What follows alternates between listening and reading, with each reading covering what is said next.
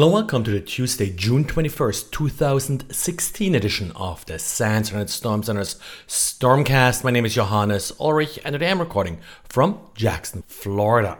Lately, SWIFT, the international money transfer system, of course, was in the news quite a bit because some banks got compromised and the system was used for illicit money transfers.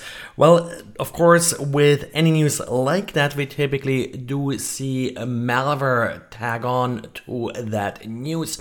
In this latest case, we saw quite a number of email messages today that claimed to be a SWIFT payment notice with an attachment.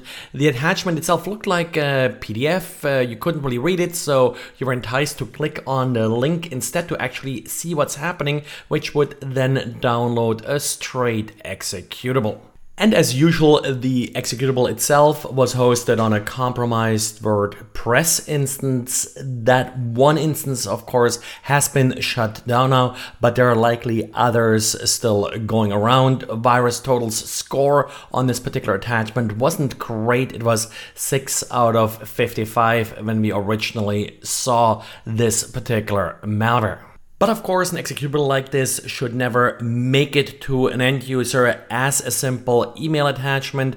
Any kind of mail filter should quarantine executables that are attached to emails. And OpenSSL fixed a number of integer overflow vulnerabilities that had been reported by Red Hat. Now, at this point, the fix is only available via the GitHub repository for OpenSSL and via some of the Linux distributions. I don't see right now an actual fix on the OpenSSL side. The latest version I have up there is still the update from May, but this may change soon. It's not clear how many of these issues were actually exploitable.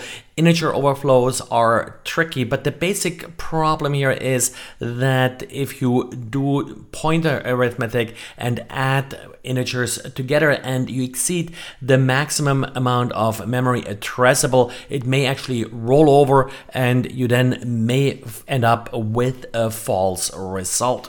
Integer overflows have certainly been exploitable in the past, at the very least for a denial of service. Remember the famous range bug from last year with IIS.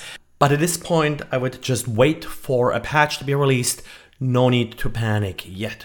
And in the last few months, we had plenty of malware that arrived in the form of a JavaScript attachment. Usually the JavaScript then just downloaded and ran an executable, but we do have some new ransomware now that is entirely written in JavaScript, taking advantage of the relatively new Crypto.js library that does allow you to encrypt using nothing but JavaScript. Of course, this will not run in the browser. I mentioned this yesterday, that JavaScript, if it's running from a file on your system, has more access to the system. In a browser, this JavaScript would not have the same level of access. So go back to yesterday's diary about blocking JavaScript. And Checkpoint is reporting about some new features in Android malware. First one, Triada, that's one of the older Android malware families. It gained a new trick by being able to intercept SMS messages, in particular those used for money transfers. In some applications, you're able to pay with SMS messages. The malware will now intercept these messages, forward them to a command control server, and with that possibly redirect money. And Checkpoint is also reporting that Horde, another Android malware application, is now able to bypass some of the recent Android security improvements.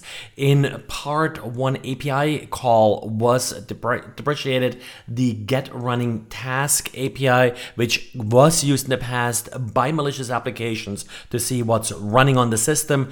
Well, a pretty trivial workaround here actually. The application now just checks the proc file system manually, get running tasks where it was more convenient front end for the proc file system that tracks running processes. Well, and that's it for today. So thanks again for listening, and talk to you again tomorrow. Bye.